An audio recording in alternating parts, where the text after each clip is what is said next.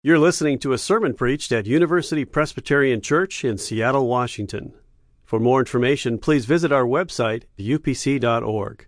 Well, last spring, a patrolman just outside of Missoula, Montana, found a bit of chaos on the road. Up ahead, there was a red sedan that was swerving wildly across the lanes.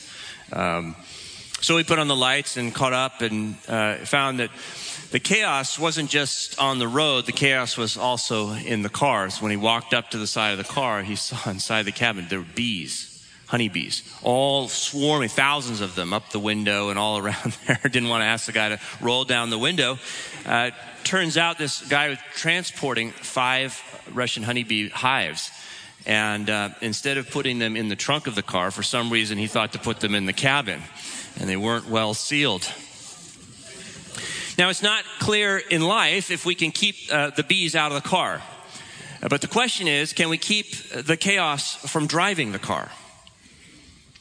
Can we keep the chaos in the world and in our lives from setting the direction of our lives? From keeping us from going where we want to go? And by the way, where do we want to go? Well, today we begin a new series in which we will study together the book of Ephesians, a book that I love greatly. We're calling this Walk with the Dawn. And we're going to meet a man named the Apostle Paul, who is concerned, we have to guess, about the direction of his life. If you worshiped with us last Sunday on Easter, we met him there as he encountered the risen Savior, Jesus Christ, on the road to Damascus. This is AD 33. At that point in his life, you got to believe his prospects were very good. Now, by the time the epistle of Ephesians is being written, it's 30 years later. The Apostle Paul is now in prison.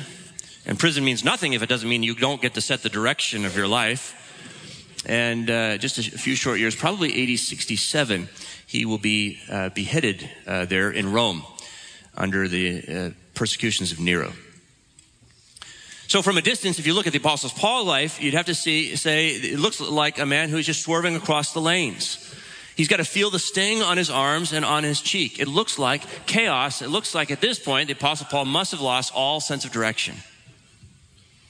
And yet, the readers who receive this epistle, who are in Asia Minor, by the way, where Turkey is today, don't find him in despair. In fact, from the very first sentences of this letter, they find him worshiping.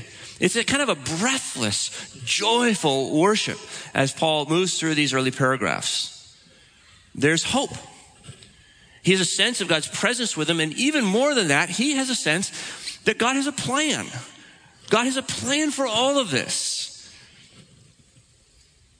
So, in this book, we'll find the intersection of two very strong, very important biblical themes. The one is what I call future theology, sometimes referred to as eschatology, future theology, and the other is wisdom theology. They converge.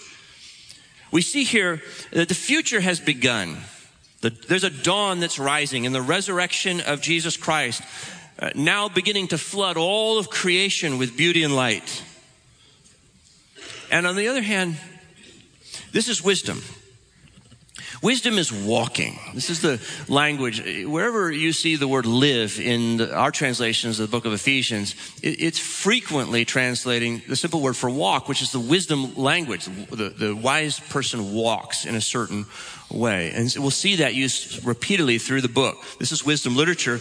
We'll discover that Jesus is empowering us as the dawn to walk a new path in a new way. So it's a profoundly hopeful book, and it's a deeply practical book. And we're going to learn how to walk with the dawn. So today, let's begin where the Apostle Paul begins. He begins with this plan. Scholars tell us the key verse for the whole book, and I think it's true, is verse 10 of the first chapter. It talks of this plan, and Sarah read it for us earlier, but could I invite you to open your Bible back up to page 949, and I'd like to read some of this together as a congregation. Let's read verses 5 through 10. We'll wind up to that climax about the plan. If you're able, would you stand with me? Let's read God's word aloud together and join the Apostle Paul as he worships Jesus Christ. Listen carefully. You're reading reading God's holy word. When we're done reading, I'll say, this is the word of the Lord, so that if you believe it, you can say, thanks be to God. Verse 5. He, that's God, he destined us for adoption as his children through Jesus Christ, according to the good pleasure of his will, to the praise of his glorious grace that he freely bestowed on us in the beloved. In him we have redemption through his blood, the forgiveness of our trespasses, according to the riches of his grace that he lavished on us. With all wisdom and insight, he has made known to us the mystery of his will, according to his good pleasure that he set forth in Christ as a plan for the fullness of time, to gather up all things in him, things in heaven and things on earth. This is the word of the Lord. Heaven and earth will pass away, but what you just read never will. Please be seated. 2 Sundays ago, you may have seen a New York Times article on Polynesian wave piloting. It's a fascinating article, and it's raising the question, really, how did ancient peoples find a direction? Thought of it because if Paul's going to claim that God has a plan for all of creation, the question that emerges in my mind is, how do we find our direction in the context of this plan? And here from for centuries, actually, Western explorers been befuddled by the fact that when they get to the Marshall Islands, they find people there, because the Marshall Islands are halfway between Australia and Hawaii, surrounded by hundreds of miles of open sea. And how do you explain people there? Did God just independently create them on the island, or did they accidentally find? Well, what scientists are telling us now through archaeology and DNA is that no, in fact, the people that are there were there intentionally. They looked for those islands and they found them intentionally. How is that possible? Nobody ever thought that through ancient navigational techniques, which using the sun or the stars or the wind, you could find islands you couldn't see in this way. But we've discovered now that actually how they did that, it was the Polynesian wave pilots. As it turns out, there are massive currents that sweep across the Pacific. And when they strike a solid object like a reef or an island, they distort, they bend, they reflect. And there's a special group of people who could study the waves and learn how to read the chaos on the surface of the chop and understand that there was something solid, even hundreds of miles away. These were the wave pilots. Don't you wish you had a reliable way to find direction in the chaos of your life? I mean, I know I do. I think this week you and I will face infinite numbers of decisions. All right? We'll stand on our doorstep and we'll have to make a choice. Do I take the dog walking to the right or to the left? Some of them are really small choices. Do I wear the green pants today? Hopefully you decide that before you're at your doorstep. Some of the decisions are really large. What college should I go to? Should I go to college? Who should I room with? Should I take the job in Chicago or in Austin? Should I get married? When should I retire? Should we take up aggressive medical interventions? These are the big questions. But whether the questions are small or large, you and I will find that in every case, cumulative, they will take us somewhere. And it's somewhere we may or may not want to go. And so today, all of us are at an intersection with one foot raised, trying to decide. The good news now for Paul, and I think for us, is this, that God has a plan for your life. God has a plan for your life. You may have heard that before. It's so simple, but I want you to think about it this morning. He's got a plan. This is the language that Paul uses. It's reflected in this. If you notice, he says God chose, God destined, God has a will. And then climaxes in verse 10 where he says he's got this plan. God's got a plan. And it's a comprehensive plan that embraces all time. By the way, we sang that in the first hymn, the potentate of time. I just love saying that. He's the potentate of time. So from time, eternity past, he was able to see the first day of your life. Before you ever had your first thought, you existed in the mind of God. He knew your name. He knows your strengths. He knows your weaknesses at that point. He knows the chaos that's coming. And he loves you. He loves all of you. He loves all of that. He dreamed you into existence, eternity past. He's got his hold also on eternity future. He understands the last day of your life. And through the whole process, from the first to the last, Paul says his plan is to gather you up. He wants to gather you up, or some translations, he wants to sum you up, together with all things under one head. That's the language there, one head. Christ is to be the head. All things under him. What about the direction, therefore, of those days, however they may be? How do we orient ourselves, our lives, to this plan? I want to suggest to you today 2 practices, wisdom and worship. And in doing this, I really want to orient you to the whole book, because these are some of the grand themes that Paul is working with, wisdom and worship. Let's think first about wisdom. What is wisdom? Wisdom is taking good steps. See, the wave pilots are taking good steps. They observe very small increments in a microclimate, and they make good adjustments with an oar, or a rudder, or perhaps the trim of a sail. They make small reactions to important, but maybe even unobservable to most people, changes in their context. They're skilled people.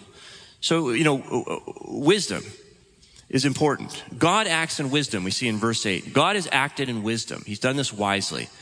And then he calls us to act like him. You'll see this later in chapter 5, verse 15, where Paul writes, "Be careful then how you live, not as unwise people, but as wise." He's calling them to wisdom. By the way, that's one of those words, live, that's really walk in the Greek. Be careful how you walk. Step with care, he's saying, which is good advice for the dog park as well. Step with care. Be careful how you live. He's to be wise, right? Take good steps, he's saying. So one way to get at what wisdom is to get at what it is not.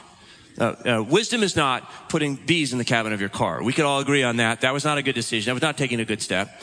But even more than that, I want to suggest to you that wisdom is not 2 things. It's not determinism on the one hand, as we fear it might be when we read this passage. And it's not guidance, which we might crave when we look at the complexity of our lives. See, determinism is the idea, the philosophical concept that God makes all the decisions for us. He's made it all in advance for us, or somehow outside of time, God makes all the decisions. But I want you to see here that the Apostle Paul, though he does use some of the language of destiny, he says God has destined us, but he, in verse 5, he hasn't destined us for interior design or for radiology or to take the job in Austin or the job in Chicago. What is he destined? He's destined us for adoption as his children. That's important. See, that's the level of specificity. His plan is that you and I will see ourselves, and he's referring here to Roman law. Paul's the only guy that does this, by the way, in the Bible. We're adopted. All the privileges of adoption that would accrue to somebody under Roman law are yours in Jesus Christ. This is his plan for you to see yourself as his beloved daughter, his beloved son, in God's beloved son, Jesus. For that, he's destined you. So, but it's not determinism. God hasn't chosen for you every single decision, so you can just sit back. This is a book that calls people to active engagement, not passivity. Then the other thing that wisdom is not is guidance. And I think this is greatly disappointing to many of us. Guidance would be where God tells you what decisions you should make, as though he were GPS, giving you turn-by-turn directions through life. We kind of want that. Wouldn't that be nice?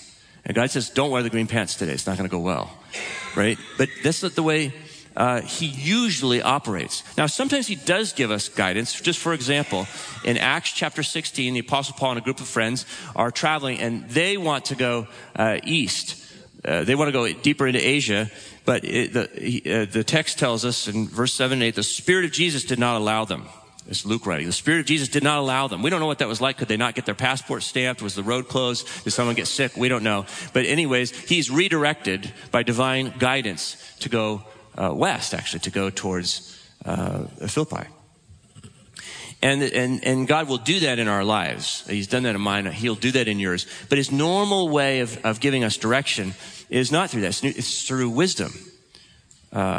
And this is what James invites his readers to engage in chapter 1, where he says, if any of you are lacking in wisdom, simply ask God, but ask him in faith. So here's my little summary of that. The AAA When you're lost, you call AAA. It's acknowledge, it's ask, and act. Acknowledge God's word. He's spoken already. Understand it, acknowledge it, ask him for wisdom, and then act, trusting he has given it to you. This is how wisdom operates. You're not wetting your finger and holding up to the wind. You're not listening for an audible voice. You're engaging your agency because God has created you in his image to make significant decisions in life, so do so wisely. Wisdom is taking our own steps. Wisdom is putting his word, which he's already spoken so clearly to us, into practice. It's truth in life. We connect to God's plan as we pursue wisdom. Just as Jesus is his beloved child, so if we are in Christ, we are his beloved children, and we are to act as Jesus would act as beloved children.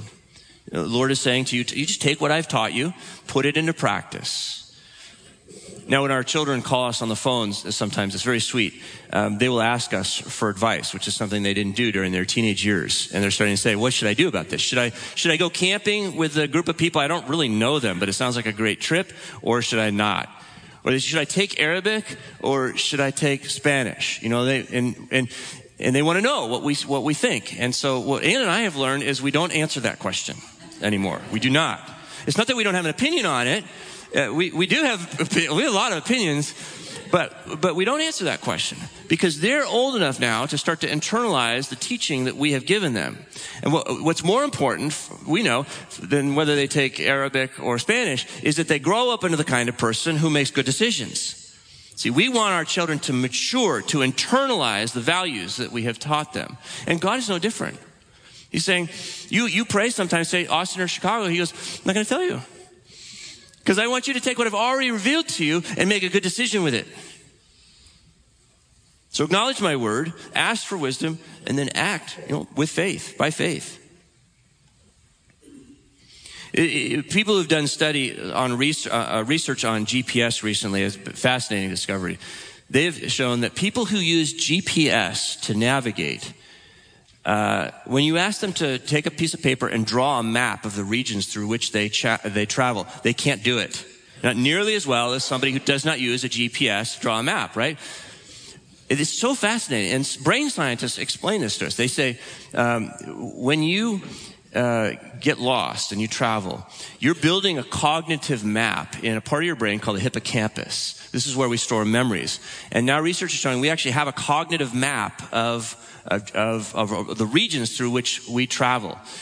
London taxi cab drivers, they have enlarged hippocampi, right? People who use GPS show no neural activity in the hippocampus. Just not thinking, right? You're not building that map. So if we just tell our children, do this, do this, do this, then they're becoming stunted emotionally, intellectually, right? And God doesn't treat us that way. She says, no, actually, I want you to have to think your way through the situation because you're going to find yourself in a situation in life where there is no map, cornered by your chaos, and I want you to be the mature person who knows how to do what I would do in that situation. See, I want my values inside of you, so I'm growing you up. That's what wisdom does. That's what wisdom is about. And so we connect to God's plan as we pursue wisdom. We internalize the plan so we can find our way in any situation. Well, the second way that we orient our lives to this plan is through worship. So you're doing it already. You're here today. What is worship? Worship is finding the fixed point. That's what worship is all about. Finding the fixed point in your life. This is how the wave pilots are able to get to where they're going, right? Because there's something that's fixed out there. Whales won't do it, but an island that's fixed will send off a new pattern of waves. It looks like chaos, but there's some measure of information in that chaos that gives me an orientation in life. Paul notes here that the purpose of life is to live to the praise of his glory. Did you see that? As Sarah read this phrase comes up 3 times. Everything, the reason for all of this, at the end of the long sentences, by the way, this is all one sentence, verses 3 through 14, but all the clauses climax to the praise of his glory, to the praise of his glorious grace. We're meant to live our lives for God. And this is the kingdom principle that Jesus teaches, that a life is great only to the extent that it lives for something that's greater than itself. You know that when you live for something that's greater than yourself, your life grows in greatness.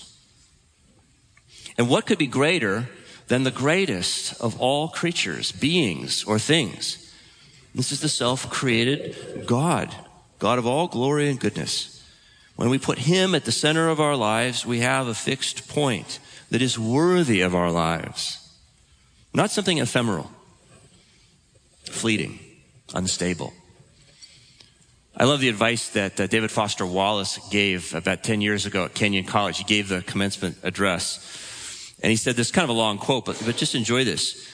He said, in the day-to-day trenches of adult life, there's actually no such thing as atheism. Interesting for David Foster Wallace. There's no such thing as worshiping, as not worshiping. Everybody worships.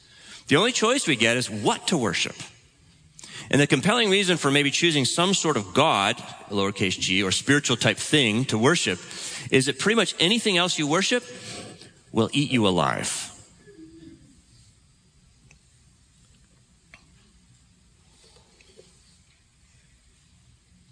If you worship money and things, if they are where you tap real meaning in life, he writes or says, then you will never have enough. Never feel you have enough.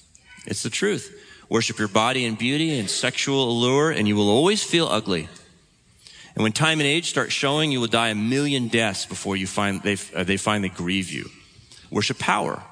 You will end up feeling weak and afraid. And you will never ever need ever more power over others to numb you to your own fear. Worship your intellect. Being seen as smart, you will end up feeling stupid, a fraud, always on the verge of being found out. But the insidious thing about these forms of worship is not that they're evil or sinful, it's that they're unconscious. They are the default settings. So Wallace is calling his audience at Kenyon College the same thing the Apostle Paul is calling those in Asia Minor. He's saying, wake up and think about what you're worshiping. What's the fixed point around which you're orienting your life? What's your true north? And I'm saying we connect to God's plan as we practice worship. Paul's in prison when he writes this letter in Rome. But notice, he's not talking about how he's in prison. That's not the phrase you see all the way through this. I'm in prison, in prison, in prison. You notice what he says? 11 times he says, I'm in Christ. Or in him. That's where he is. That's his orientation. Yeah, I'm in prison, but I'm in Christ. And that's what makes all the difference. He's the one who has the plan, not the guy with the keys on the other side of the door. And worship draws us into that awareness. I tend to wake up with the what if, right? I'm lying in bed and I'm going, oh my gosh, what if the meeting doesn't go well today? What if I don't have enough time to do all the work that I have? What if that person rejects me? What if I don't like my email? What if? Paul wakes up with a very different phrase. He wakes up with the phrase, in whom? See, this is what shapes the cadence of this passage. If you look at it closely, it's translated in him or in Christ, but in the Greek, it's in whom, in whom, in whom. And he just keeps on going, breathless enthusiasm for who Jesus Christ is and what he's done. He wakes up with an in whom, and I'm in him. So the worship is where we make that discovery. It refurbishes our imagination. I love that. That's the way I describe it. Worship refurbishes our imagination. Your thoughts are too small. There's not enough beauty in your anticipation of the day. Stephen Covey, in his book, 7 Habits of Highly Effective People, his second principle is begin with the end in mind. He says everything is created twice. Before the building is built, there's a plan in the mind if someone puts it on paper. Before the final closing arguments made by the lawyer, she writes them out on a sheet. Before a parent tries to raise a child, he thinks about what that child will look like when he's mature. And so the same is true for our lives. And what worship does is it gives us a picture of the future. That's why Paul's saying he's revealed the mystery of his plan. And it looks a lot like Jesus. And everything will someday look a lot like Jesus. Worship him. And you'll orient to that plan. Interesting, the brain scientists, again, say that emotion is seated in the limbic system, which is where the hippocampus is.